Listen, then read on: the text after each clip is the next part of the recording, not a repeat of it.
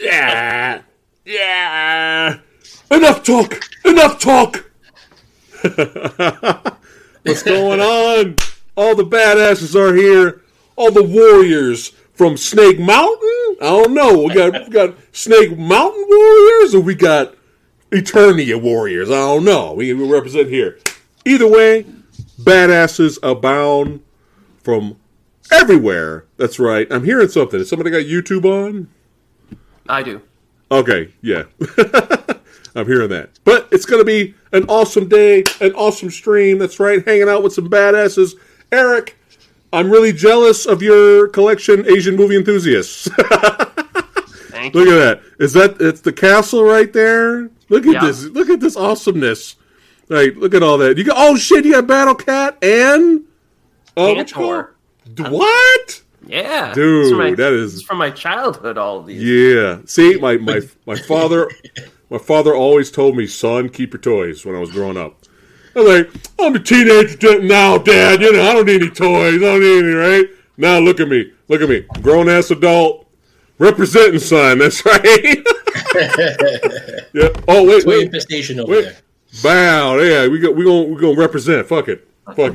It's fun. It's fun to go back and enjoy your childhood.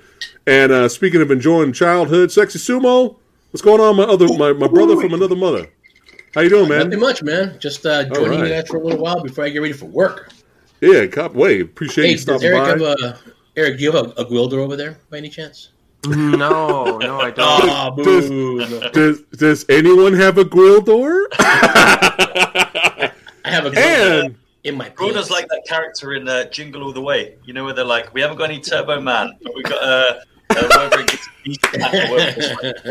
Everyone's like, nobody wants that shit.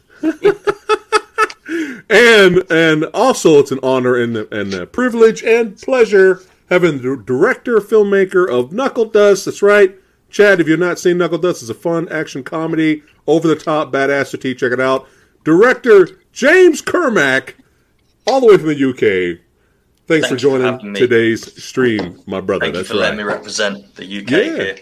Yeah, got to represent. Let's see who's here from the Movie Dojo Army. 20 badasses already here tonight. Who do we got? From Snake Mountain, Red Raven, what's going on? Woo Bear, Andre Atkins, I Love Food. Oh, there's our favorite, Sumo. Beefy McWhat now? I have the power. That's right, representing. That's right, Jake Hall, John Martinez, Mike Swift, David M. Hurd, what's going on? Omegon 32, Heather, what's cracking? She's got the power too. Briscoe. Oh man. Adolf, how you doing? Nice. all the way from Texas. That's right. All right. You're looking good, sir. You looking good. All right. We got all the badasses here tonight, having fun, getting together, talking about what we love, which is movies. That's right. On this newest episode of Is It Really That Bad? Today we're talking Masters of the Universe, 1987, and how the fuck? How in the actual fuck, me being a fucking 80s kid, how did I not see this in theater when this came out? How? This is impossible. Transformers, the animated movie. How did I not see that in theater growing up? I don't know why, but I have a small, tiny memory for some reason, of me sitting in the theater with my dad for the fucking GoBots fucking movie. Like, how the fuck did that happen? Like, the fucking Rock Lords. You guys remember that shit? GoBots versus robots that transform into rocks! Who came up with this shit? That sounds like Star Wars now. Seriously. For some reason, I have a small memory that I think I saw that in theater, but the big wigs I somehow missed. So, we're going to go around, talk about our memories of the movie before we kind of dive deep into the plot synopsis a little bit. But yeah, so I kind of I missed my whole chance, grew up as a young teen, and caught it on television growing up. And I watched it on television, and I thought it was entertaining, right? But it's not a perfect movie. It's got some flaws in it, but we're going to point it out. But at the end of the day, the only thing that really matters is, were you entertained or not, right? But I'm going to get this off my chest right now. I totally get and I understand for those people out there that hate this movie. I get it. I get it. I totally get it, right? I understand that, right? Same complaints from the fucking Thor movies that you get now. Especially the first Thor. Mostly the first Thor movie. Why does it always have to take place? The whole fucking movie's on Earth. We'd rather be in Asgard, right? Like, I get it, right? I get it, right? But we're going to get into it. We're going to talk about it. But I grew up with it on TV, and I had fun with it. I don't know. I just wasn't expecting it to be the greatest movies of all time. I just was like, oh, well, this is fun. I like Dolph Lundgren. Let's go ahead and do this, right? But I was captivated by Frank Langella's performance as Skeletor. I really could not take my eyes off the screen every time he was on screen. And it was a lot of fun revisiting this movie, all these years later, and I watched it last night. And there's no difference. It's the exact same. I feel the exact same way every time Frank Langella as Skeletor is on screen. I'm captivated. His little Skeletor-isms, the way he looks around, the way he sometimes looks like he's having an orgasm while He-Man's getting the shit kicked out of him. Like, there's these little things. And it was like, some moments he was over the top, but it was over the top in a good way.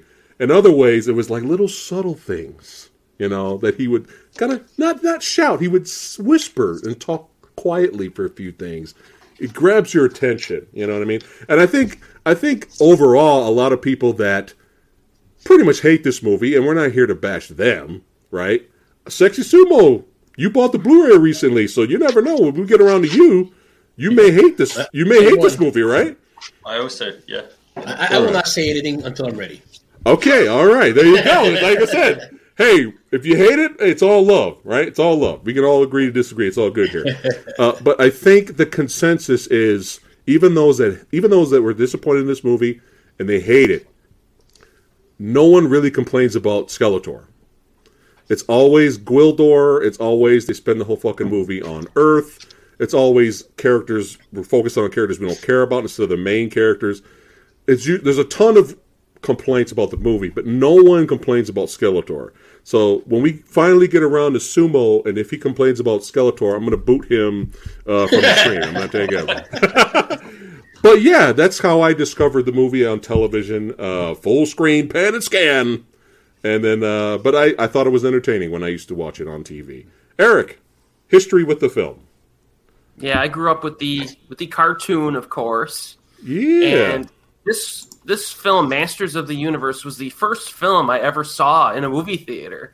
Woo! I remember going there with my mom and one of her friends and one of their sons and stuff. And it was pretty. I remember being, a little frustrated with the changes they made, but still enjoying the film. I think I actually had more problems with Teenage Mutant Ninja Turtles Part 2, Secret of the Ooze, with the changes they made to that film when I first saw it. So this one I had a little, I think we'll get into the details why I did like it, but I was good with this, and I watched it on a fairly regular basis, and I actually still do. I usually watch this film like once a year. It's fun. So, I'm a fan as well, kind of, but I do understand the problems with it. Yeah. We're not blind. We have eyes, But, I don't know. Let's see what Sexy Sumo has to say. First time watching the movie. Actually, I saw it as a kid on VHS. Oh, okay, there we go. But I just didn't remember a whole lot of it. Right. But watching it for the, second time? Yeah. Since it came out. It was something else, man. A lot of... he's being nice. That's a being nice answer there. I'm not gonna beat around the bush. I didn't hate it, nor did I love it. I did enjoy it though. Okay, that's it. I'm right in the middle. Yeah. It had some good some funny parts. I personally enjoyed Gwildor. I know everybody hated him. Well, Billy Barty's hilarious, man. It's Billy Barty. So yeah, we like Billy Barty. Yeah, we definitely like Billy Barty. Noodles McIntosh from UHF. Yeah. And then he was also on Legend, right? Willow. He was also on Legend. Willow. So he did a lot of good stuff, man. He's a funny little guy. Yeah. But a lot of the things that I saw, are we going over key points or just kind of going what I enjoyed about it? Okay. Go ahead. We'll do that, and we'll just swing back around again. Then. You know what? I'm good. I'll leave it right there. That I'm right in the middle. Okay. I liked it. Didn't love it. Didn't hate it. Okay. All right. Cool. Sexy Sumo, you are now banished. You're now banished from Snake Mountain. You're supposed to give this movie A+. All right, James. Sorry, man, I can't follow that. Jesus Christ. You can't do a Skeletor impression and then go, James, you talk now. You just mugged me off completely. UK just got fucked over again. Yeah, man, I saw this in the cinema. I remember being very excited. I had the sticker book. So I collected all the stickers. I spent every bit of pocket money I got on collecting these stickers and filling up that book. And, it would always give you like a kind of the insight to the entire film. So I was super excited. I think, I grew up on the cartoon, on the comic books, the film it didn't have the budget to go into the full lore of the character and the Eternia and the world, and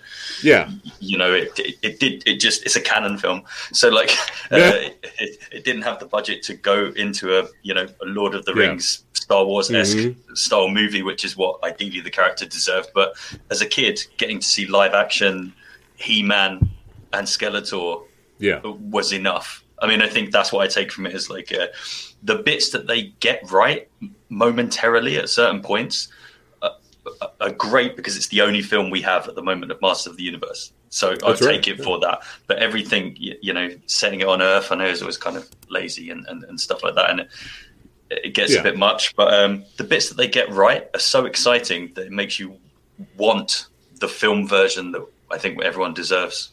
Right. No, that's excellent. Excellently put. I can say something. No Skeletor for him. I'm only saving it for you, Sumo. No, it's all good. Sexy Sumo, you boob. You royal boob. But now I'm really jealous. You guys, both of you saw that in theater. How cool is that? You know what? Here's the thing. I had a lot. Again, should have listened to my dad. I'd be having all my cool shit like Eric. But I was a fan of the cartoon. And we're going back to OG now. We're going back to all the younglings right now in the chat going, what the fuck? The hell is this? Right. We're going back to OG. Beastman, Evil Lyn, right? Man-at-Arms, right? Tila, the Sorceress, right? We're going back. And, I used to watch it all the time. When I hear the theme song now, it's just, man, it brings back a lot of memories, man. A lot of memories. Saturday mornings, man. Yeah. When you get up early and all the cartoons will be on and, that would be the only day you get up early for. Yeah, and one of the complaints I heard for this film is diehard fans of the cartoon growing up, when they saw the movie, they were disappointed because it didn't take place all on Eternia, and that's understandable. It's understandable. But if I enjoyed it on TV as a fun little sci-fi fantasy flick with a few characters that I recognize, I probably would have liked it even more in the theater. This is just me. I would have liked it even more in the theater if I saw it as a young kid. When I'm watching the cartoon, I probably would have lost my shit, to be honest. It's probably a good thing I didn't see the animated version of Transformers in the theater, because I probably would have bawled my eyes out when Optimus Prime died. So that's probably what happened. So it's probably a good thing I didn't see that in theater.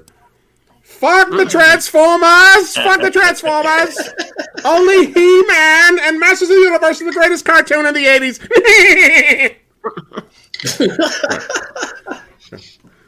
That's really good, man. Thank you. That's a good impression that you've got. Thank you. Pretty sweet. All right, so let's get into the plot here, and then we'll just go around in circles, I got bootleg notes over here, and you guys jump in whenever. Jump in whenever as I go through the notes, and we'll talk about the film here. All right. Plot synopsis. All right. The heroic warrior He-Man battles against the evil Lord Skeletor and his armies of darkness for the control of Castle Grayskull.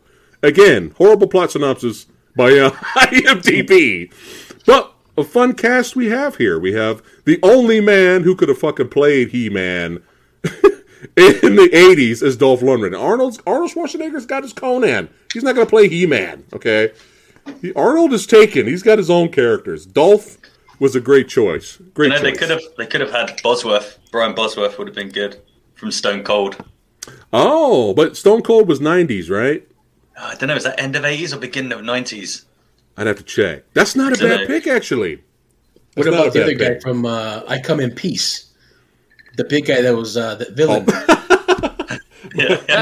Matthias? Matthew Matthias? Man.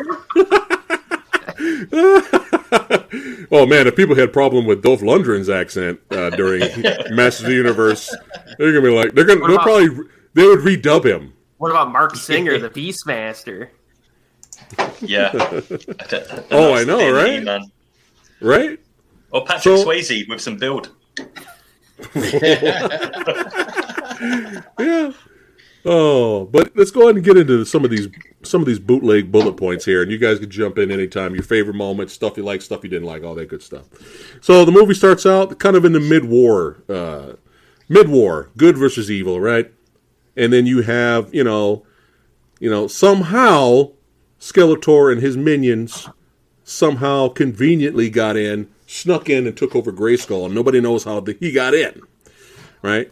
So you got, Skeletor representing in the beginning, you know what I mean? Like, yo, motherfuckers, y'all know who's in charge now, okay? All right? Y'all know who's in charge? Yeah. Right. That's what we got in the beginning there. And then you find that shot. Yeah. Oh, go ahead. Looking at that shot right there, that's considered Eternia, right? Yeah. Yeah. It's a big house. So do only 10 people exist in Eternia? This was my problem. This is one of my issues. I mean, the amazing thing is at the beginning of this, the matte paintings are so beautiful of Grayskull and everything else, and you kind of go, because I haven't seen it in ages, and you kind of go, oh man, yeah, the world building here looks insane, and then you go to these 10 guys who I imagine were in the crew, and they're kind of like, yeah, I mean, they're shuffling, and they're kind of like, yeah, okay, cool. He's the boss now. Okay, and it's like no one cares. They're just like, whatever, dude. Yeah, like, yeah. I got you. Yeah, pretty much. At least double up on the extras. Yeah, a little bit. Or recycle them. Recycle them. Shoot from a different angle. Bring 10 more in, please. 10 more. Just to make it a bigger group, Just run past. Yeah. Just run past. Right. And, they kind of taken over Grayskull, and He-Man and them, they're just Man-at-Arms, Teela. What did you think of Man-at-Arms and Teela? I think they were good casting. I kind of like them. as Man-at-Arms was better in this movie than he was in the show, in my opinion. In the show, he's kind of he always fails at his projects. He's kind of douchey at times. But in the movie, he's better. I actually think he's better in the movie. Yeah, I thought Man-at-Arms was like a tough guy. Was he supposed to be a tough guy? He was so nice, so gentle when it came to giving orders. I was like, wow. He goes, what a nice guy. Well, apparently he was worse in the cartoon, as Eric said. I've been rewatching the cartoon a lot lately too, so it's fresh in my mind. Nice. One of my favorite castings, besides Frank, is the beautiful, wonderful, may have been my early bad girl crush. Yep. Meg Foster. Look, definitely. She is fantastic. Look at her. Look at her right now. Dude, look at her. Yeah, she's beautiful, and she's great at playing villains. She's perfect. She's got the eyes. The eyes. Ice cold. Yeah, perfect. And They Live and Blind Fury, man. Like she's fucking great and everything. Yeah. Have you seen her now though? Well, I saw a recent picture of her, yes, but I haven't seen her act. It's okay. I'd still get my picture with her. She was in Jeepers Creepers. How dare you bash Meg Foster! All right. But I came across this photo, so let me know what you guys think. I don't remember this shot of the movie, so I don't know if this was they actually made the hairdress from the cartoon, Evil Lynn's hairdress from the cartoon, or somebody superimposed this. But either way, it kind of works. What do you think of that? Oh wow, I think that's superimposed, right? Yeah, I think it's fake. But interesting though, if they did go with it, it still kind of works for the movie. But yeah, There you go. There you go. There you go. Represent the OG right there. Yeah, Megan Fox. I can't believe I just said that. Meg Foster. Dude, that would so happen. That would happen. They would cast. They would. Bay does Masters of the Universe. Oh God, that'd be. You know who else I loved in this movie? James Tolkien. Principal Strickland for Back to the Future. Yeah. Detective Lubeck. Lubeck is badass. Dude, he might be my favorite character in this movie. despite Evil Lynn and Skeletor, he might be my favorite character in the movie because he reacts naturally like we would. Also, at the end, he's like an absolute G. Just sticking in Eternia. Just like, why would I leave Eternia? I got my woman. Like, I'm a god here. This is insane. He's done nothing. I'm going to show the photo. So, again, spoilers, chat. Sorry, we were kind of, is it really that bad? You guys know the drill. It's always spoilers in here. So, but yeah, we're going to jump to the end here because James mentioned it. And this is one of my favorite parts of this movie. Is when Detective Lubeck, at first he's not trusting the Eternians. He's like, they're part of some fucking cult or something. I added the fuck. It's part of some cult or something. What is going on around here, right? Right, and he somehow ends up in Eternia when they use the cosmic key. The key. They use the cosmic key to get back there, and he's like next to them trying to yank them, and he gets sucked into the void. And ends up in Eternia, right in Grayskull, right amongst Skeletor and his minions, right? And he ends up fighting. And I love how they shot at him. At first, he's like, "What the hell's going on?" He's like, "What the hell's happening?" Right? And then when they start shooting at him, he's like, "Oh wait, what? You didn't shoot at me? Hold on a second." Bah, bah, bah. Nobody shoots at Detective Lubeck and gets away with it, right? But this is one of my favorite parts. Growing up, as a young teen. As a child and growing up, as a young teen, I always had issues with movies where, they have to leave. Like you get introduced, you got from real life and you get introduced to this fantasy adventure universe and you're having the time of your life over here. By the end of the movie, we gotta go back. That always bothered me. Even in the fucking Jungle Book, when I was the little samurai, I had an issue with that. He's having the time of his life with Baloo the bear, son. I ain't gotta work. I ain't got to pay rent. I'm gonna just sit here chilling in paradise, hanging out with my homies. Ooh, there's a chick over there. Bye. Gotta go get a job now. Right? I always had issues with stuff like that. So when I saw this for the first time, I was like, fuck yeah. Courtney Cox and the boyfriend named Kevin, they're going back home now because the adventure's over. And I was just like, oh, here we go again. And Lubeck was like, no, motherfuckers. No. Such a legend. He's like, no. We didn't see that girl the entire film. So at some point in the last 5 minutes, he picked this She was girl one of the up. 10 extras. She was one of the 10 extras that he started again. He's like, no, motherfuckers, I got status. I'm part of security here. I got a girl. No. I ain't going back to the real world. Fuck it. You guys have fun. Have fun going back and working at KFC. Have a good time. Right? Yeah, this was great. It's one of my favorite parts of this movie. I was like, yay! Yay! A good sequel when Courtney Cox and her boyfriend go back and they get done for Lubeck's disappearance. So it's a whole different movie. But I'd watch that. Oh my God. But yeah, look, Mr. Tony the Dead representing. What's up, Tony? I'd stay in Eternia too, man. That's it, man. Fuck coming back here, dude. Seriously. There's only 15 people there, so there's a lot of space. What did Ron Perlman's character say in Alien Resurrection when they had no choice but to go to Earth to survive at the end? And he goes, "Earth, man, what a shithole." Yeah. All right. So they have taken over. They have taken over Grayskull. That's right.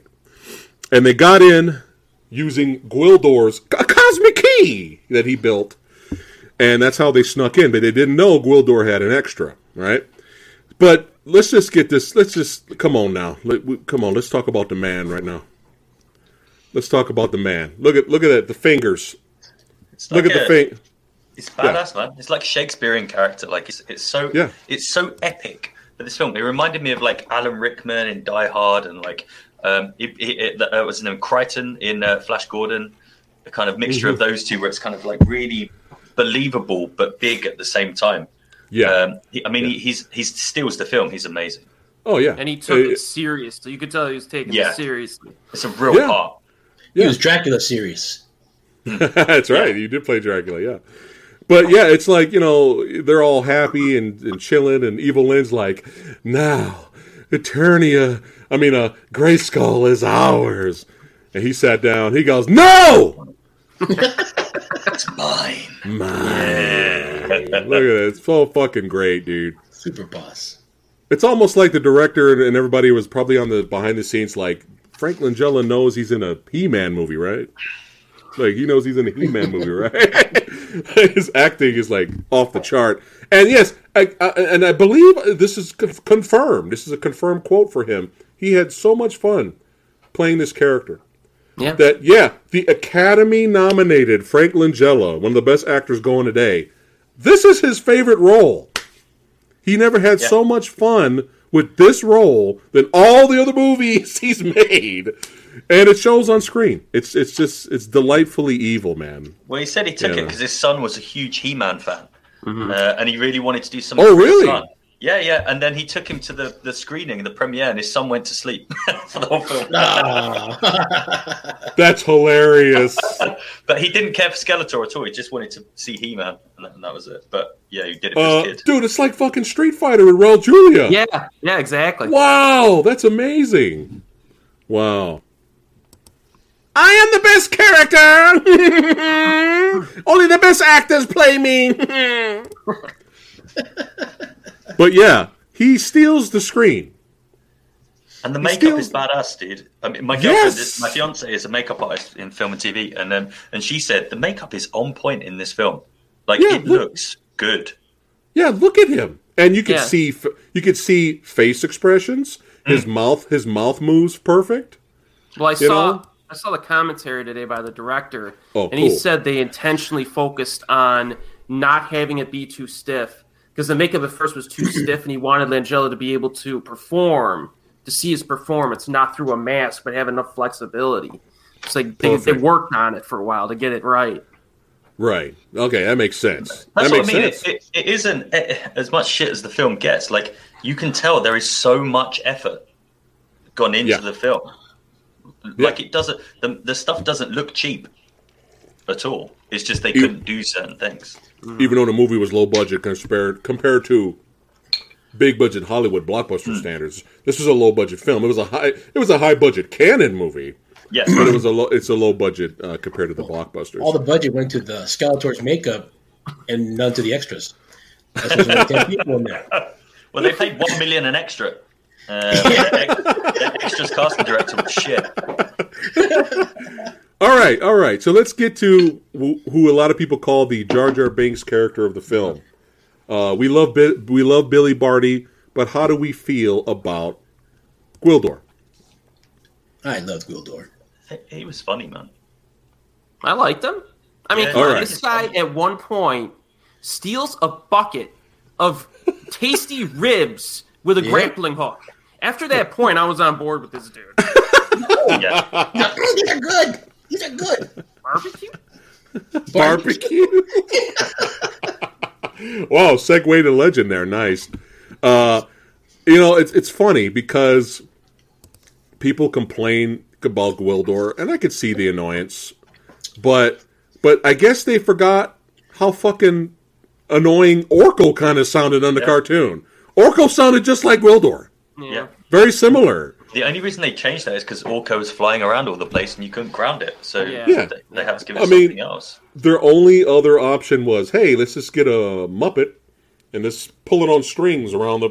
You know how bad that would have looked? That would have looked so bad. It was the 80s. Any fantasy film, you had to have a short person in it. That was just Time Bandits or Willow or whatever. You had to have a person in it to make it look... It's like, have you seen that film Living in Oblivion?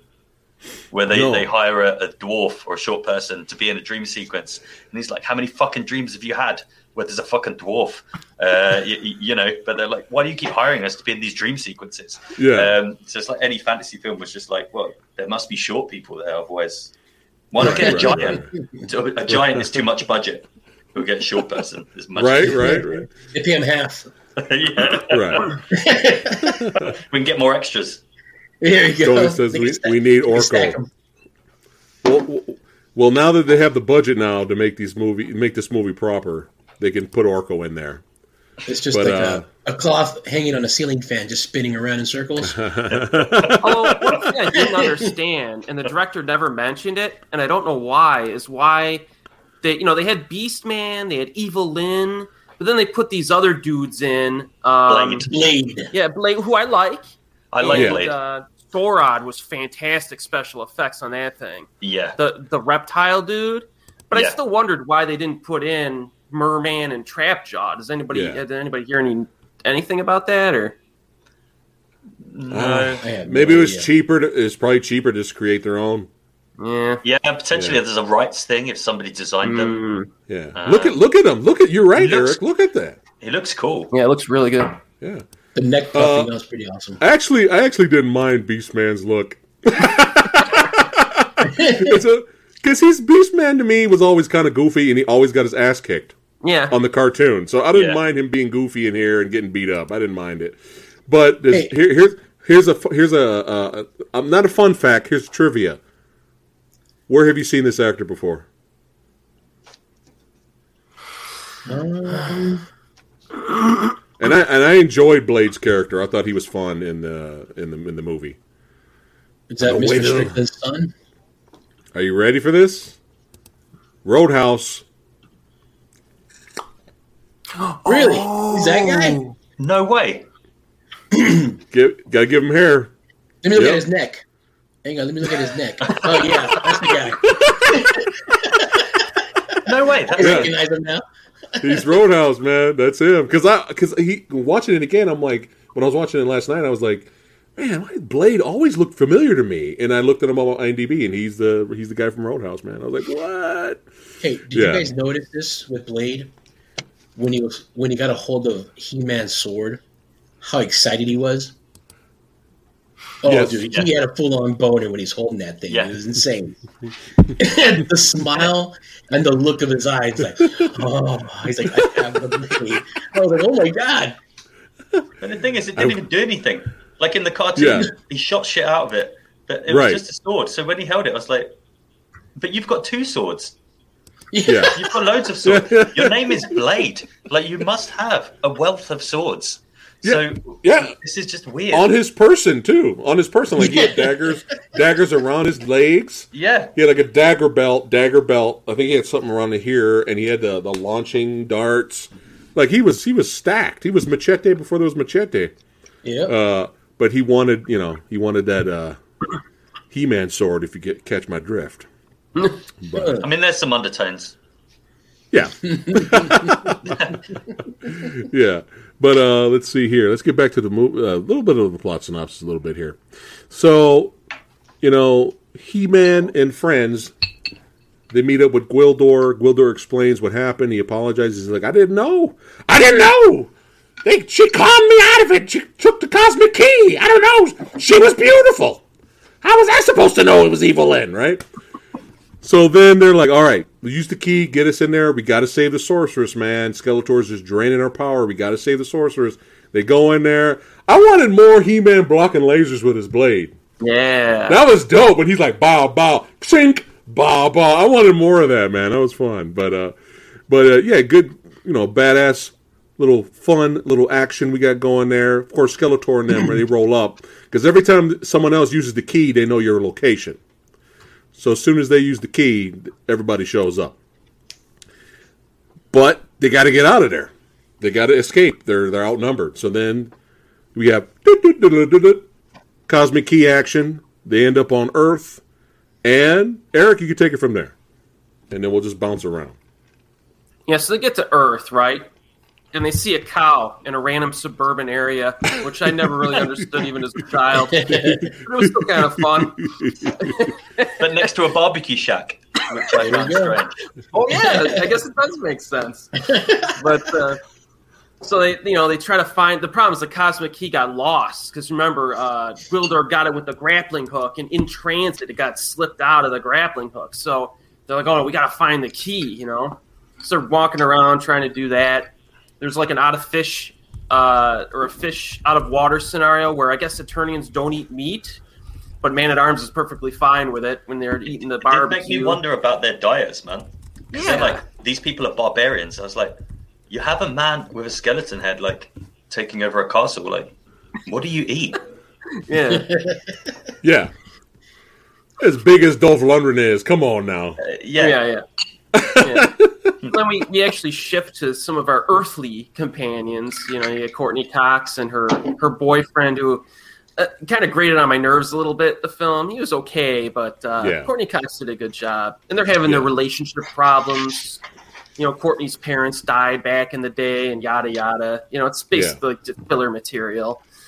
And then eventually they use the cosmic key at the high school gymnasium, which is one of my favorite scenes in the film. Because when Skeletor's guys get in there, they have a blast. They're blasting away. She's scurrying around trying to get away from them, and then He-Man shows up when you get the first legit fight on Earth. And I thought it was a pretty good fight. It's in this little warehouse area. Yeah. And it was pretty good. Blade has a pretty good fight against He-Man there, and it was pretty entertaining. Mm-hmm.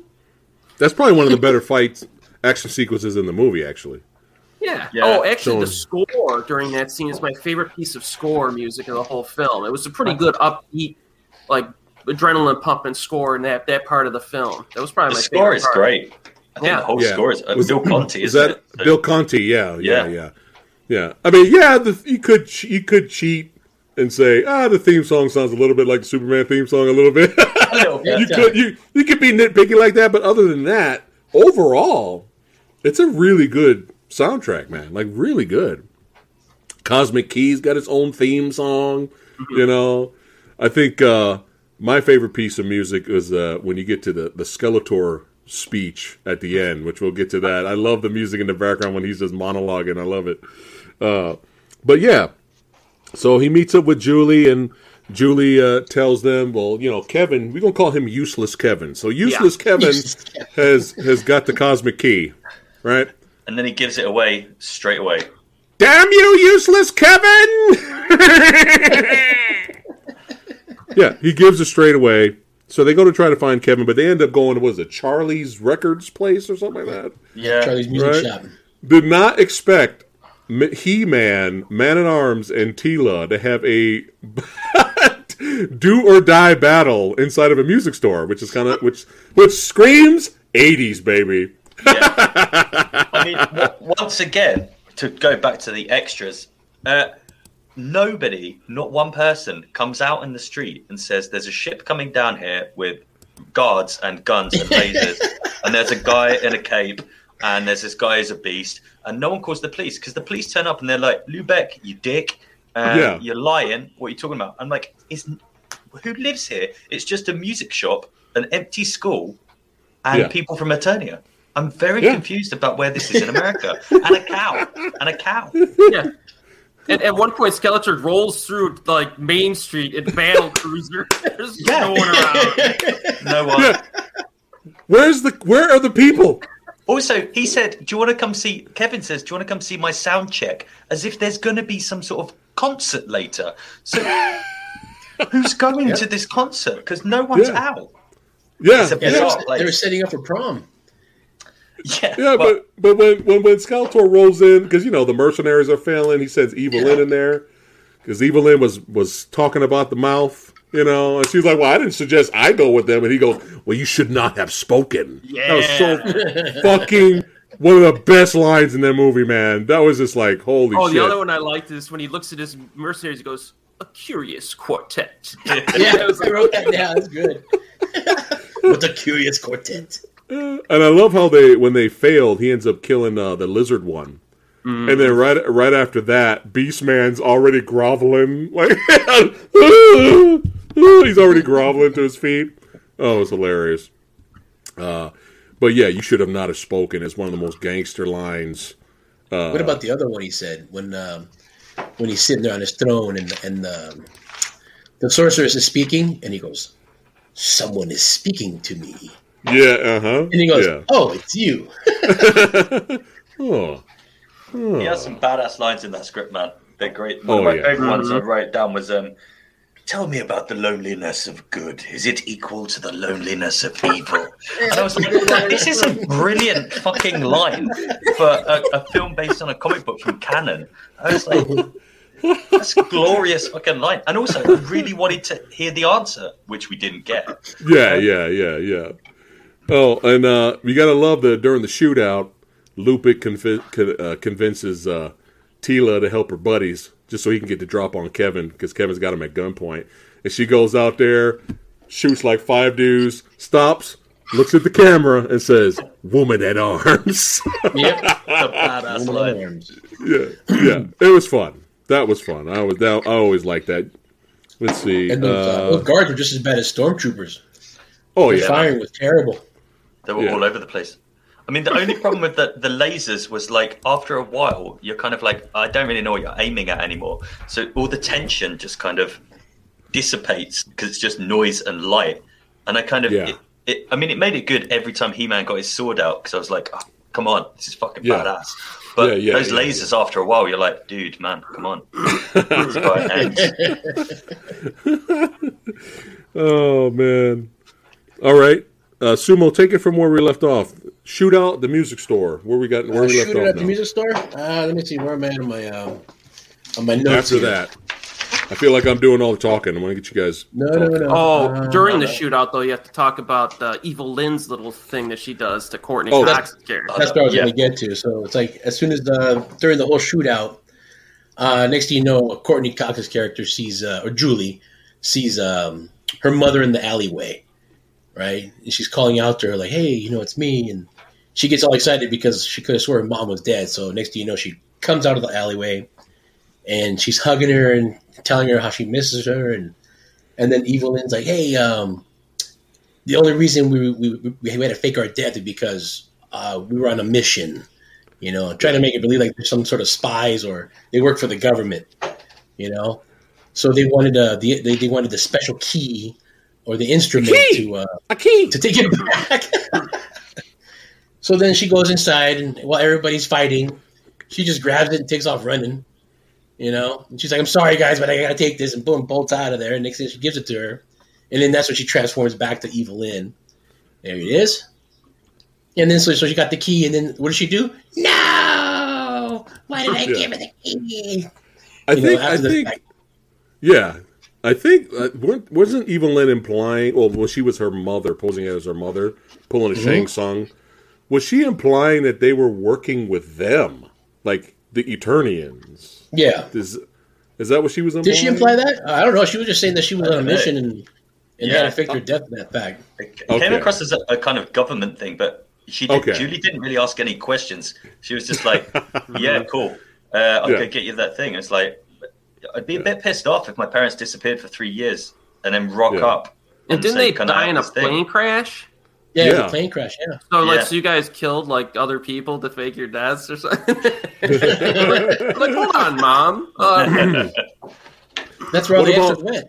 What about Karg? What did you guys think of Karg? Karg's the guy with the white hair. Yeah. Yeah, I like a little kid on Mad Max. Yeah, it was cool. What always made me laugh was every time he tried to get Courtney Cox, he was all like, "Come here, my pretty!" He kept calling her that. The Wicked Witch. It's kind of made me laugh. But yeah, go ahead, Sumo. We'll keep on rocking and rolling, my friend. So then Evil Lyn's got the key, and that's when Skeletor makes his big entrance on his big cruiser. Just pimping, coming in, pimping out. And then he's got his troops on hoverboards flying out, all over the place. In which you would think when they're flying all over the place, you would still see more people, but you see nobody. Nobody. You know, just flying around randomly. No cops, no random people going, what the fuck? Yeah, again, freaking out. So no cops, no random people to go, what the fuck means no budget. That's what that means. So let's talk about the ambitious. We ain't got no budget, but fuck it, we're gonna try it anyway. The ambitious hoverboard action sequence. Oh, what did you guys think about it? That was something else. This bit was cool. As soon as that sword came out, I was like, I'm in. Get rid of the laser gun. The sword comes out. It was cool as shit. Sumo, what'd you think of it? It was well put. I mean, obviously, like I said, special effects back then were a little wonky when it came to Canon films. So, like the whole time they're flying, especially when they had to make those sharp turns going upwards, like the body literally, it's like a cutout, and it's just going, and it's flying up. It was weird. Yeah. But then, of course, they do the close up with the sword, and he's just like cutting them up and destroying them, which is really cool. Yeah. But it's just the whole flight portion was like kind of weird when they're flying over the rooftops. It's a little wonky. Yeah. It was. Yeah. Old technology meets a small budget. There you go. Right. But that's canon, I gotta love canon. And I even though it was a little wonky, I'm glad it's in the movie. Because we needed more He-Man fighting alone and doing his shit. Not driving around in a Cadillac. Yeah. Which Gwildor pimped out. Oh yeah. In like 5 minutes. Big time. Oh my god. Yeah, good stuff. Go ahead, Sumo. So that being said, they end up on the rooftop. Man at Arms, with Attila and Gwildor, they get captured. Right. He tries to. He comes up to the rooftop, thinking that it's only like a few people, but then you got the whole brigade right there. So he's trying to find him, but then he had to give up, right, because they were going to sacrifice them, and so they left them all behind and took He-Man away, right, as prisoner, as a slave. I love one of my favorite parts of the rooftop scene is when they're all sitting up there trying to figure out what to do, and all of a sudden you see Skeletor's ship slowly coming up from behind. You couldn't even hear the engine roaring or anything. It was really silent. Yeah, that's one of the best parts. James, we're getting towards the finale here. I'll segue to you. Go for Keep on talking. Just to go back on that bit, I love the rooftop sequence. Yeah. Purely because it's one of the first times that we see He-Man without lasers and people attacking him. And it was super cool. And it reminded me of, Flash Gordon at the beginning, where it's like Blue 42 and he's taking them down with things. And he does that thing where everyone piles on and everyone goes up. And I was like, this is cool. This is just He-Man against people with his fists sort of thing, which we hadn't particularly seen that much of so far. So I enjoyed that. But so He-Man's gone. He goes back and he's tied up, chained in Eternia in Grayskull, and he's getting the shit whipped out of him with a laser whip, which was badass. That was pretty cool. None of the whips really seemed to hit. I noticed that. Quite far away. Yeah, like it's almost Dolph moved too early before the special effect came around, Yeah, it was kind of like that wasn't matching up as much as you'd want. Sorceress was looking about 300 years old, so she was pruning up nicely. And Julie had been zapped in the leg, which is something we'd never seen throughout the entire film, and they just explained it away as that's Skeletor's thing, and it looked like gangrenous and gross, but I was like, why has he not just done this the whole way through? That looks badass. He could have just done this to He-Man ages ago. But, we need a plot point to get us there. And then, because the key is broken, Gwildor has to have some music. And luckily, by chance, Kevin is a master songwriter, as he's called. So he goes back to Charlie's, which has been decimated. But luckily, one keyboard survived. Which he collects and brings back. So that was pretty lucky because obviously Charlie actually complains that everything's destroyed, but that really quick, James, hold that thought. So now James is getting to the part where finally useless Kevin doesn't become useless. I like to rewind earlier. Do you remember when useless Kevin was in his house being useless? Do you remember when they invaded the house and they burst through the door? Did you notice that Yeah, Beastman came running in and he threw a napkin at Beastman. Did you guys notice that? It's like, what? What are you doing? I really felt that was like a thing that happened in improv, and it ended up in the film, and he was devastated. And then later, it's just the first thing. When he wakes up from the necklace, you got Tila there with a huge laser gun. He picks up a chair and tries to hit Tila with the chair. She just blows the chair off her. He's like, "What are you doing, man?" And you wonder why Courtney Cox is leaving. Like, you hang out one evening with Kevin, and it's like, she's leaving at 8:30 in like 2 hours, and he's like, "Do you want to come see me sound check on my shit keyboard?" Yeah, sure. Yeah. Oh my God. But yeah, I wanted to segue back to that because I put that on my notes. I was like, did he just throw a napkin at why Beastman? was he putting Burger King cardboard containers and fresh oranges in the sink? In a house that's not his, that his girlfriend has already moved out of. Yeah. I don't know. It's possible Julie was already thinking about leaving Kevin after being embraced by He-Man's pecs. Oh, dude. Come here, Julie. Oh, it's all right, Dude, was it me or was his body like engulfed in grease? The whole movie. It's like that's where the budget of the movie went. Barrels of grease, just sitting around the stage, and they just lather him up in it. Because when she hugged his face, you can see her face like sliding up and down. You can see her reflection. Oh, dude, it's terrible. So when Lundgren comes in to shoot, does he like sit in a chair and like women are like rubbing grease on his chest? Non-stop grease. Yeah, it's like the greasy strangler. There was one other fun fact, or fun moment, not fun fact, fun moment I like when Evelyn finally arrives because the mercenaries are useless, and then all of a sudden she's like, okay, so where were you guys outnumbered at? And she picks up the scanner. Yeah, that was an interesting scanner. It shows cool. It shows what happened earlier, and it shows the whole fight of He-Man kicking their asses. And she's like, outnumbered, huh? Oh, wait, there is one more person there. Oh, it's a young girl. And Karg's like, you bitch. Didn't Batman have that technology on the Arkham Knight games? Yeah, he might have. Sure. Actually. I remember seeing when you go in detective mode, and all of a sudden it's like replaying the scene of what happened going backwards. So Batman copied He-Man. There you go. Yeah. That's right. That's right. The first Thor movie and the first Wonder Woman movie copied He-Man, the fish out of the water story. What was amazing was, though, on that scanner, the fight sequence is obviously from one angle. The fight was better on the scanner.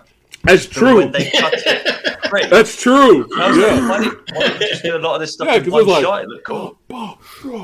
Yeah, and it was all movement, whereas the other one was like really quite clunkily moved, and you're kind of like, okay, cool, what's happening? But I would like that looked really good. I would like to point out that early fight, early in the film, the editing was a little off, where it basically showed parts of his chest, and he was like the one at the very beginning of the film. The last one as well, when he hits people, they're like, because they shot it from the side rather than on angles, you literally see the fist and then the face completely off, and he just people going like this. I know, it's kind of like, I mean, you had an editor. Yeah.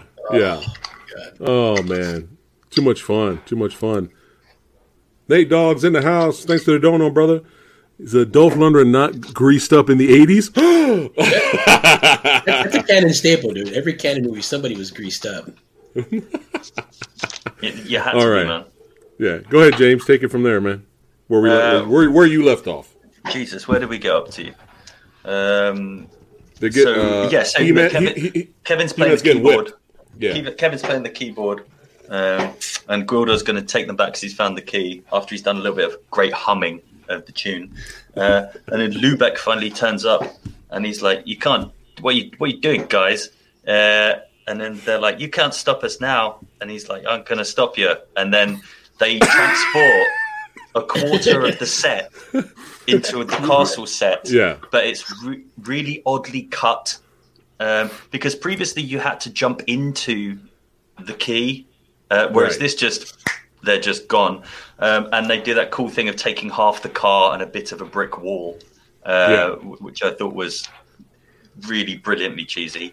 And then we're all in Eternia. Lubeck's very confused for about 60 seconds. And then he starts to kick the shit out of people who apparently can't stop shotgun bullets, but they can stop lasers. And then we go into the brilliant end fight, which transformation I read. first. The transformation, and then this end fight, which I read the director had to pay out of his own pocket to shoot because they had shut it down and said no more. And basically, that's why it's all dark and there's only a few random lights. No got way! the actors together, and he said, "Look, we need this end fight, guys. So we've got nothing." So he paid for it out of his own pocket and got on the set and just did it. No way! That makes so much sense now. Yeah, because the lighting goes from bright to darkness and a red light, and then back up to brightness. And also, there's no cutaways for the other cast watching the fight. It's just the fight. But I love that fight. But yeah, I thought it was fascinating. Wow, that's mind blowing right now. Holy crap! I always thought it was an artistic choice, but wow, there you go. No, Chat, studio to show how low. Yeah, they said you're done tomorrow. Pack up tomorrow. Oh shit! There you go. You gotta love Canon. There you go, chat. That's how low budget the movie was. They didn't even have time or money to finish the end fight, and the director had to do it on his own. Wow. So we were lucky to even get that. Yeah, but you're right. The thing I missed out there was the transformation, which the Skeletor transformation is mental. Yeah, like it's insane.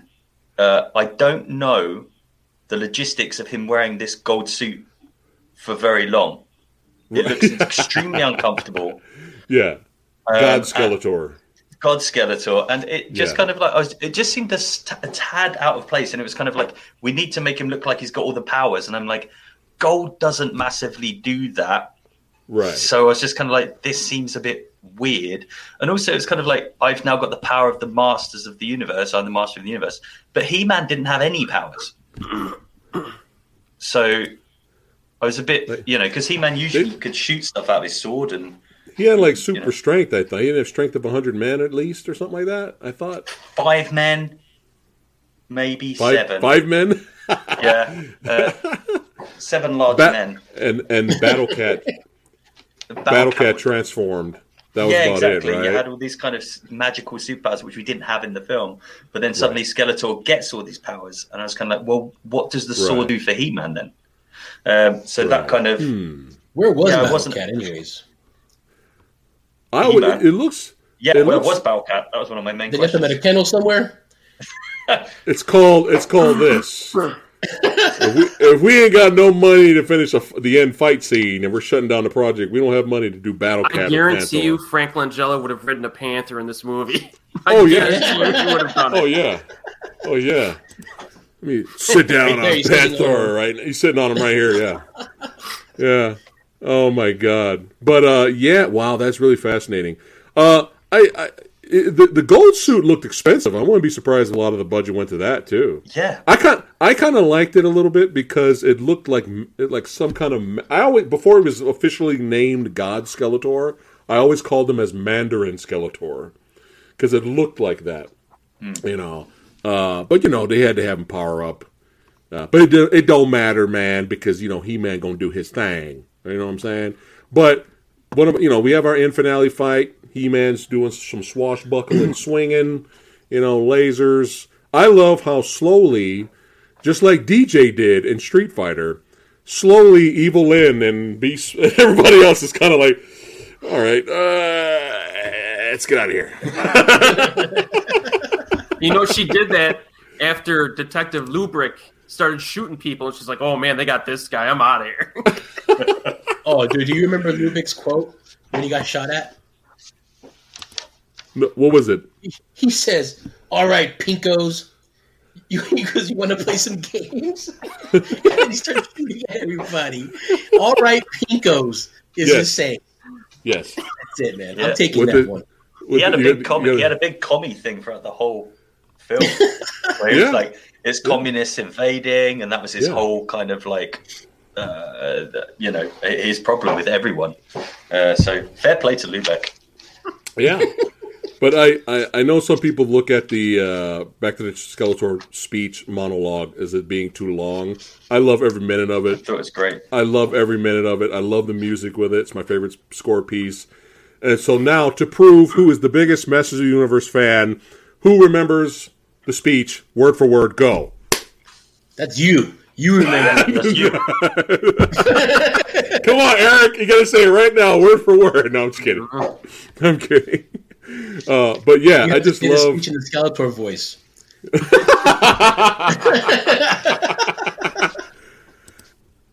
I am more than man, more than life. I am a god. Yeah. This whole live stream was worth it for that. So worth it. Yeah, but I love the lead up to it. I love how he's having the O face and he's going crazy. And ever since General Zod in Superman 2 said Neil, I love Neil. That's one of my favorite words now for villains to use. And he transforms into God Skeletor and he goes, Neil! Blast comes out, hits the pecs, bounces off the pecs because it's He-Man. It's the Dolph Lundgren pecs, son. You're not going to hurt. All the grease. Yeah. Lasers can't hit that guy. Oh, man. But, we get down to the nitty-grit here. He-Man finally makes his way up to the sword, grabs the sword, son, says the line. That's right. I have the power, motherfuckers. That's the Samuel L. Jackson version, right? He does that. Is it me, or was he chewing gum when he did that? What, He-Man? Up there, he was chewing on something. I don't know. I even rewinded a little bit because he said, I have the power. Yeah. And then it cuts back to him holding the sword up, and he's going like this. Yeah. I'm like, oh my God, guy's fucking chewing gum. He is chewing gum on set. It was unbelievable.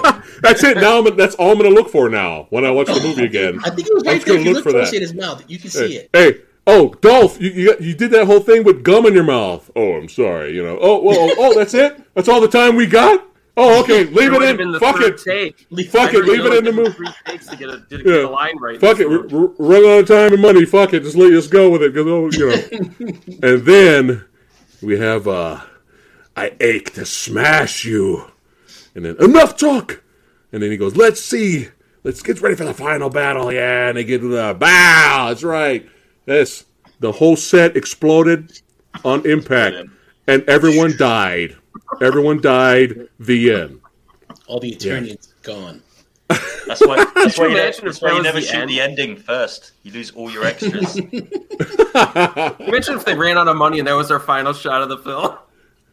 It goes right after this. Right after this, credits. Yep. That's it. Credits. He-Man 2. He-Man 2 coming soon. That's it. Oh my God. What about the close-ups? When every time they strike a sword, they do a close-up of Dolph Lundgren. Whoa, whoa, whoa, whoa, whoa, whoa. And then they go back to the far side, and he's going clank, and then back to close-up. Whoa, whoa, whoa, whoa, whoa, whoa, whoa, whoa, whoa. It's an '80s thing. Beastmaster Conan. You gotta throw it in there. Oh man. Oh God! But yeah, we have our end finale fight. All He-Man had to do was just cut the spear. That's it. The staff broke. He lost all his powers.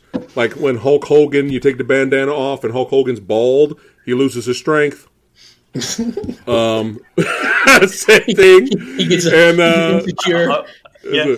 I would have gone when Samson has his hair cut off, but definitely when Hulk takes off his bandana, has the same biblical connotations. It's just shamed. He's just shamed.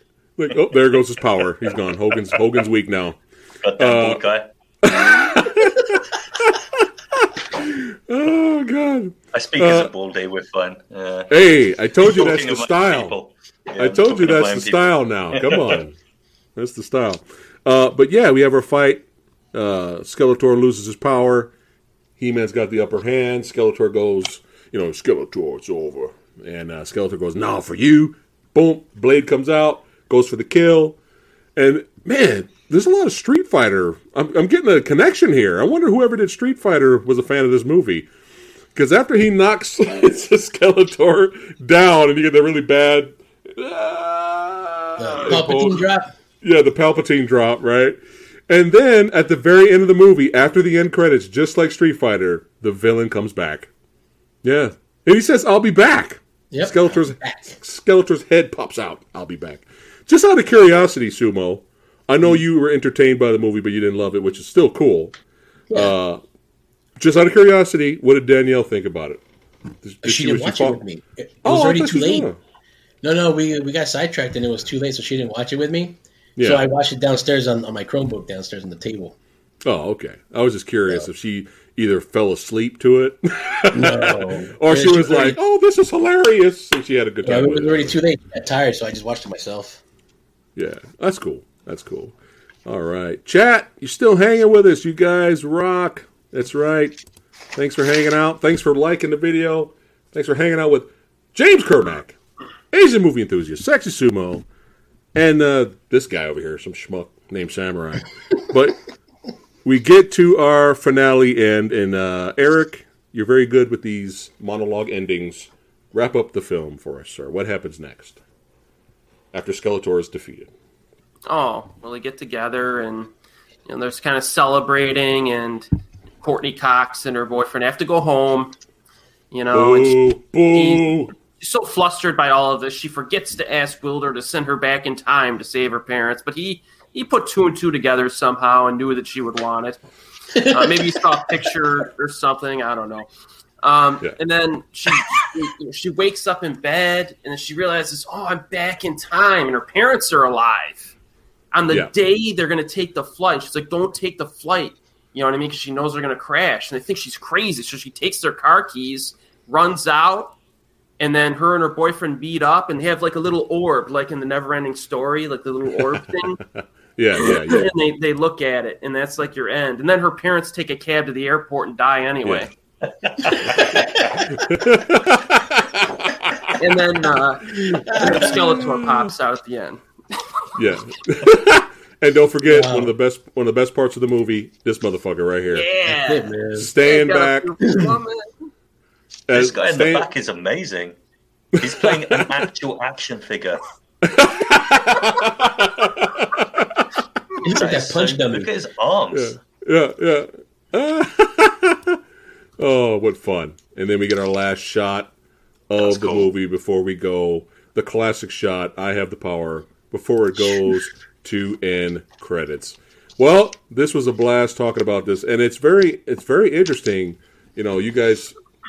Eric and you, James, going behind the scenes and finding out about stories. I always knew this was a low budget movie. I mean, you could just look at it, but I did not know that whole in-fight sequence wasn't even supposed to be there. And they told the director, "You're done, shut it down," and he had to fund his own money. He had to use his own money just to have that last fight scene. That's insane, dude. So it is what it is. It is what it is, and. Is it the movie that Master Universe fans of the cartoon, did it live up to their expectations? Probably, most likely not, right?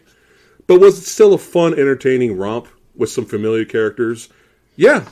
And you get, despite its low budget, you get some pretty good practical effects in this film. You know what I mean? You get some fun fight scenes. You get some memorable characters, but most of all, you get the fucking man.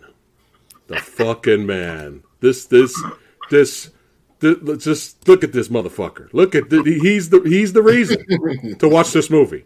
He is the fucking reason. And there is no Thanos without Skeletor. That's right. And I feel sorry whoever plays Skeletor next. Good luck. Because like I said before, even people who hate this movie, they don't say shit about Frank Langella as Skeletor. And, as like I said before, on record, he has gone on record saying This is his most favorite role. He had so much fun playing this out of all the Oscar-nominated Academy Awards bullshit that he was in. I love Frank Langella. He's great. Played a pretty good Dracula, too. He was really good at Dracula. So, talking about this again with Lady Fatblood, because she came in and she's a fan of the movie, too. She was all about She-Ra growing up. She know what's up. He-Man and She-Ra. She knows what's up. But she feels the same way we do. It's like, yeah, it's not perfect. It's low budget. It's like, yeah, the whole movie had to take place on Earth. We didn't have budget for Eternia. We didn't have anything. And think about it. It probably would have cost a lot more then than now to create a whole world. Because now you could just, CG Eternia. There you go. CG your extras so it seems like there's more than 10 people standing around, right?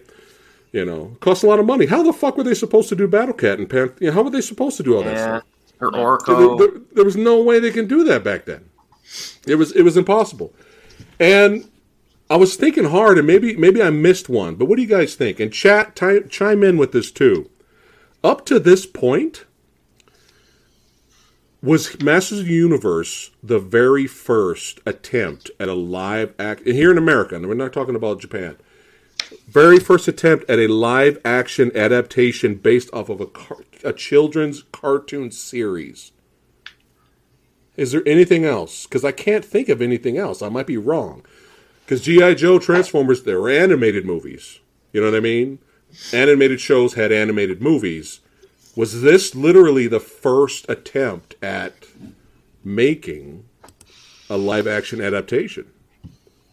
You know what I mean? Maybe. I think potentially, yeah. Yeah. So they tried. They had no budget, and they tried. But it's fun. It's definitely fun. But I get I understand the hate. I totally get it. I'm not going to convince anyone. No, man! Master of the Universe is awesome! I'm not going to do that. But I'm not here to do that. I'm here to just talk about, having fun watching this on TV. And even with all its flaws, it's still a fun watch. Now that there's no excuses now that we have bigger budget for nerdy properties now that we can do whatever we want, we could just think about it. It can happen now. Do you think a Masters of the Universe movie now would work? You got to get the tone. You have to decide on the tone. You want to do serious, which is probably what they would do, really, right? They wouldn't go back to the goofy cartoon style. If you do it serious, the only thing is, who do you cast? You got to almost get an unknown dude, like a big bodybuilder dude, and just do what they do in some other countries, or even in the U.S., where you get like 10,000 cattle call. Give me 10,000 beefy dudes, and you bring them in, and you just test their acting, bam, and just pick the one guy who's got some charisma, bam. That might be how you cast the lead role in this. Well, supposedly they have someone already for this movie coming out. Well, he's kind of a teen heartthrob. Yeah, with Channing Tatum in there. Yeah. They had Channing Tatum in there. Then they had Jason Lewis, Sex and the City.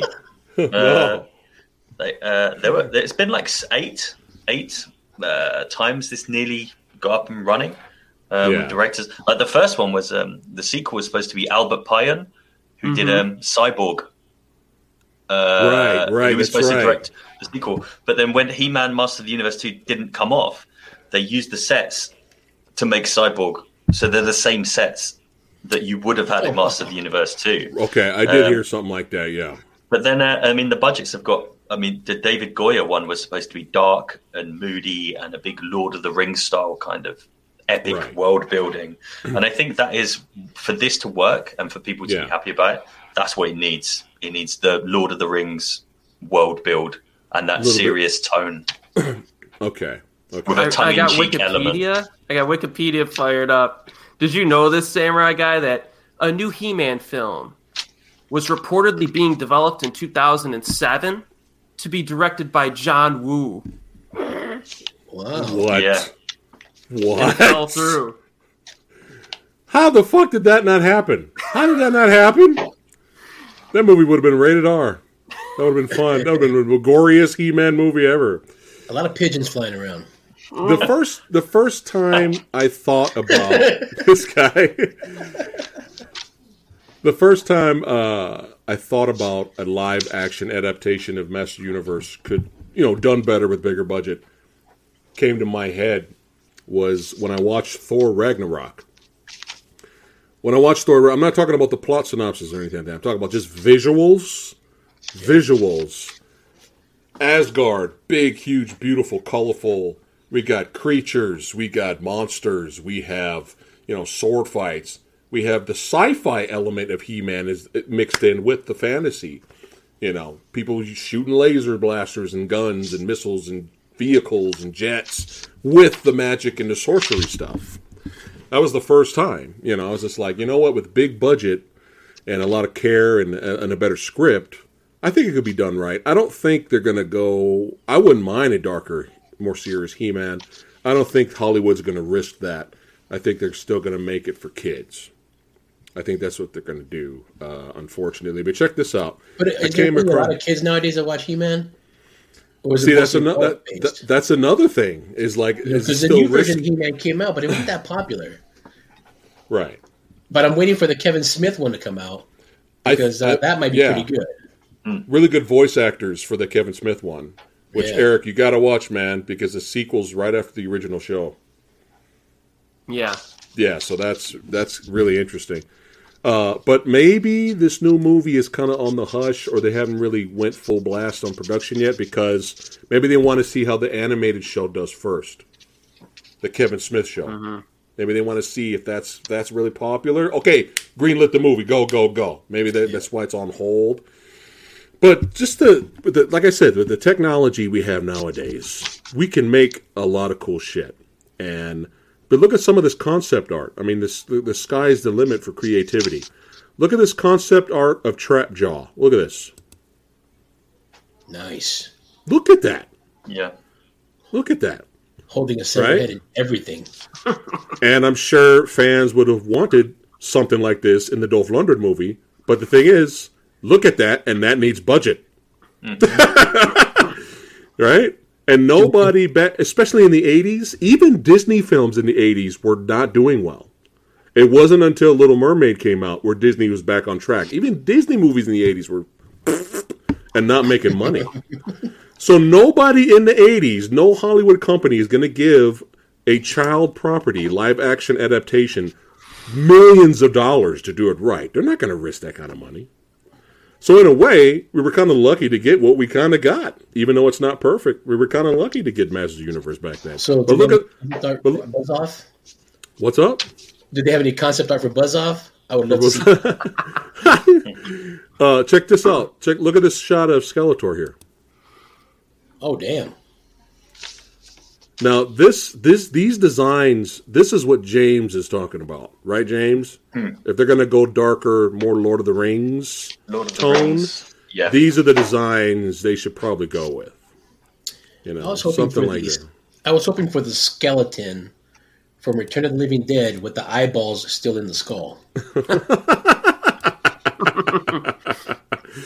Yeah. So, Richard's asking, Sumo, when is the Kevin Smith animated series going to come out? I follow him on Instagram and stuff, and he's still talking about it. They're still working on it, so he hasn't really given a release date on it. Okay. So, but the voice actors, though, man, I want to watch it. And me and Sumo and Eric, we should review it. James is always too busy. It'd be kind of hard to review episodes with him, but we should do it. I think that would be fun. Yeah. Hey, did they watch Primal? Which one? Have they seen Primal? Have you seen Primal, James? Don't think so. What's Primal? I don't think so. It's fucking badass animated show, dude. It is. It's great, dude.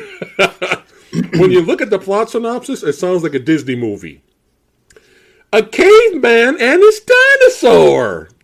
A family picture. Oh, no. It's straight up rated R, bro. Like, it's great. Wow. Okay. And there's no dialogue. There's no dialogue. Ooh, see, that's up my alley. Yeah. Action. If you have, good. Yeah. The action's brutal.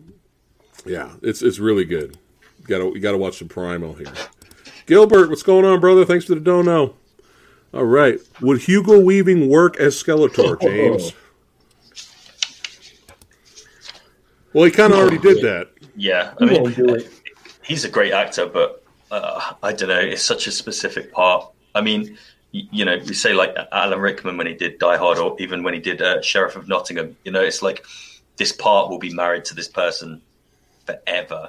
And I think maybe having someone who's already done those kind of roles wouldn't be. I think maybe getting someone who's like Langella had never done something like this before. So getting someone who's a really classical, classy actor who comes with all the kind of the Oscars and the BAFTAs and the Emmys, and they're suddenly doing Skeletor, will fill it with just this kind of epicness, I think, which is what we need. Right. Or if you go the skull route, the really dark skull route where you have a skull, you would just need a body performer, and you have a talented voice actor do the voice. Oh, that can work too. So what you're saying is this design, right? And then we have, the voice actor could sound like this. Yes! I'll destroy all of you! Can you imagine? Could you imagine? That'd be the most hilarious thing ever. Be the darkest, scariest looking thing, but he sounds like that. Oh, man. Wasn't there Eric, you would probably know. Wasn't there a moment where Skeletor, these kids were trying to change his mind or something? It was like Christmas episode? Yeah, it's the special Christmas special. The He-Man and She-Ra Christmas special. And they're like, well, don't you want to do good things? And he's like, but I like being evil. And if you're looking for the Skeletor to King Randor come in your royal boob, I watched the entire anime show. It's not in the show. It's in the separate, Secret of the Sword movie with He-Man. So you got to get the Secret of the Sword movie to get that quote. That was driving me crazy. Because it's PG. And the show is rated G, so that would be PG. I was laughing my ass off hearing Skeletor say, "You royal boob!" I was dying. I almost fell off my chair. It was like in tears. All right, so let's get to our verdict here. At the end, it was a blast and a lot of fun, reminiscing over the good and the bad of Masters Universe. It was a blast. Let's go ahead and get to it. So, just to remind everyone in chat, don't forget Movie Dojo Army. We will be posting your results because you voted as well. So, I'm always going to do that for you guys. Make sure you guys' voice is heard. The Movie Dojo Army voices are heard. Again, don't forget to, subscribe to Eric. That's right, and follow James Kermack's work. But we'll get to that a little bit later. And again, thank you guys for watching and liking the video. You guys rock, hanging out with the old samurai. But is it really that bad? Masters of the Universe. We're not saying it's high art. We're not saying it's the greatest movie of all time, right? But is it really as bad, as low, as the Rotten Tomato critics score? Is it really as low as 13% out of 100? Yeah. Oh, wait. Well, hold on a second. You okay? You all right? What? I just shocked Lady Fat Blood over here. She was drinking her vitamins. So she's like, what? She didn't know. You okay? She did not know. She didn't know the score was this low. Are you okay? You want to chime in and say yay or nay?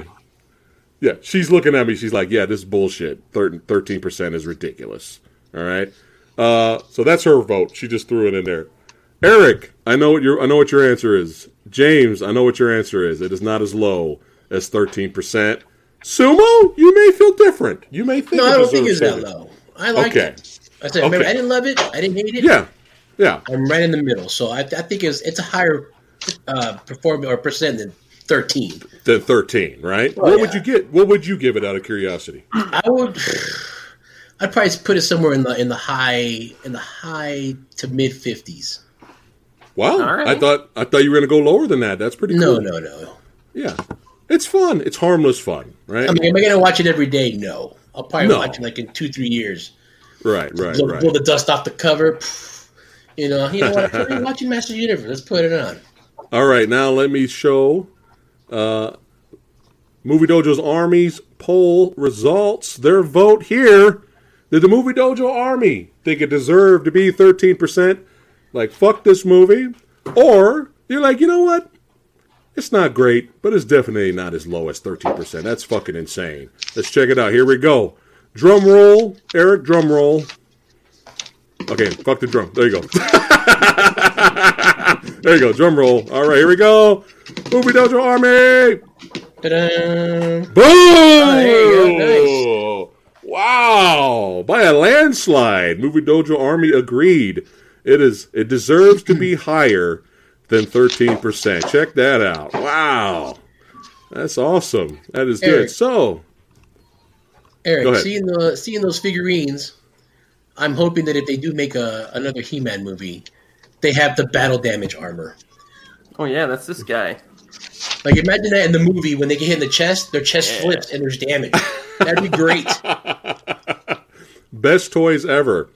So, Master Universe gets the pass tonight. It gets a pass. It has passed the test.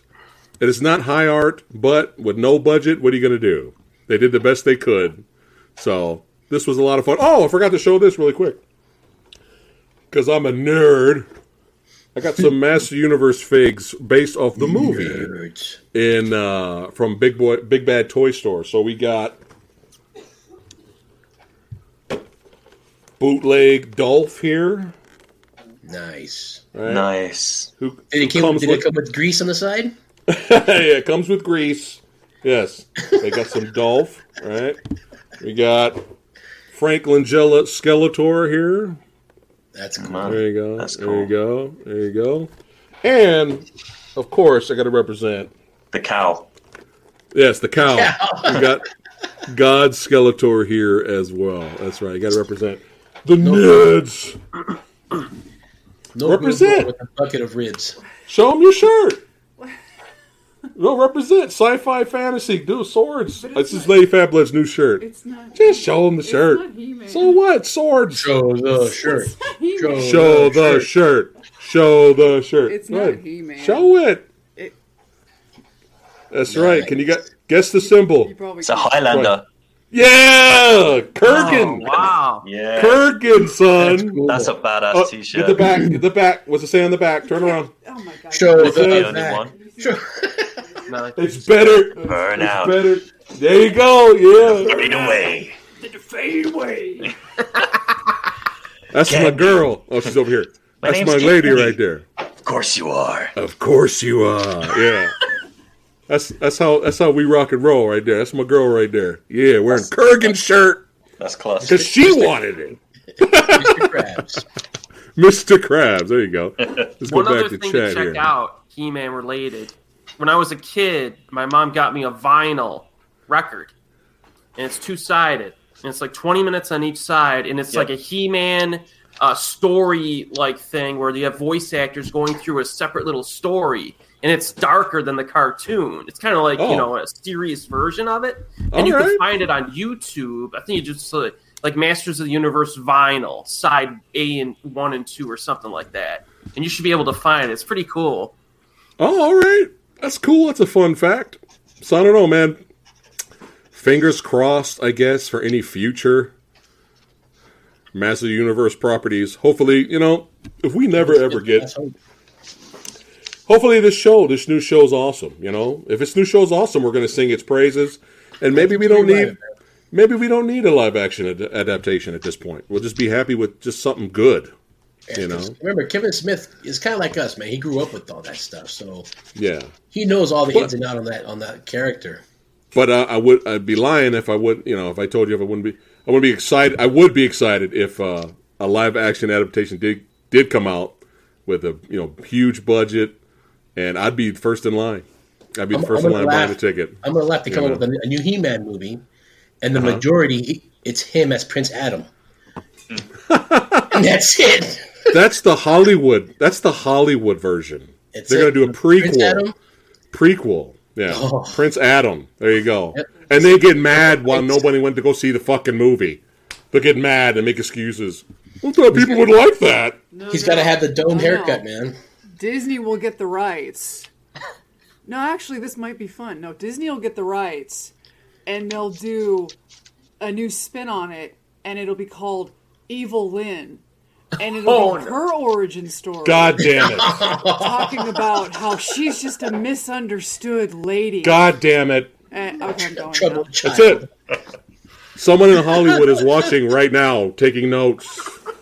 God her and damn She-Ra it. were best friends. Yeah, that'll be announced next Monday. Yep, her and She-Ra were best friends. Oh Jesus! Yep, at one point. God damn it! Wicked Because on Eternia. Yep. They were God best damn it. friends. They're best friends, and Prince Adam came between them. And that's it. There's That's your it. story.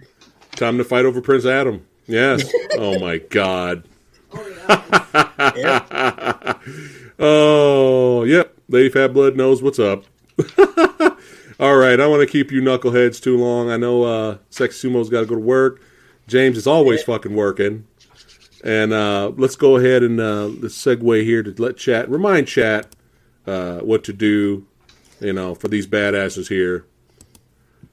All right, I'm going to need all of you guys to go subscribe to the Asian Movie Enthusiast. That's right. And also, I'm going to need you guys to watch James Kermack's movie Knuckle Dust. It's fucking badass.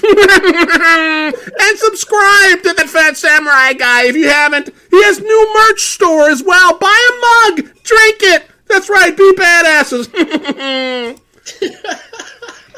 That's literally the best review I've had so far in the film.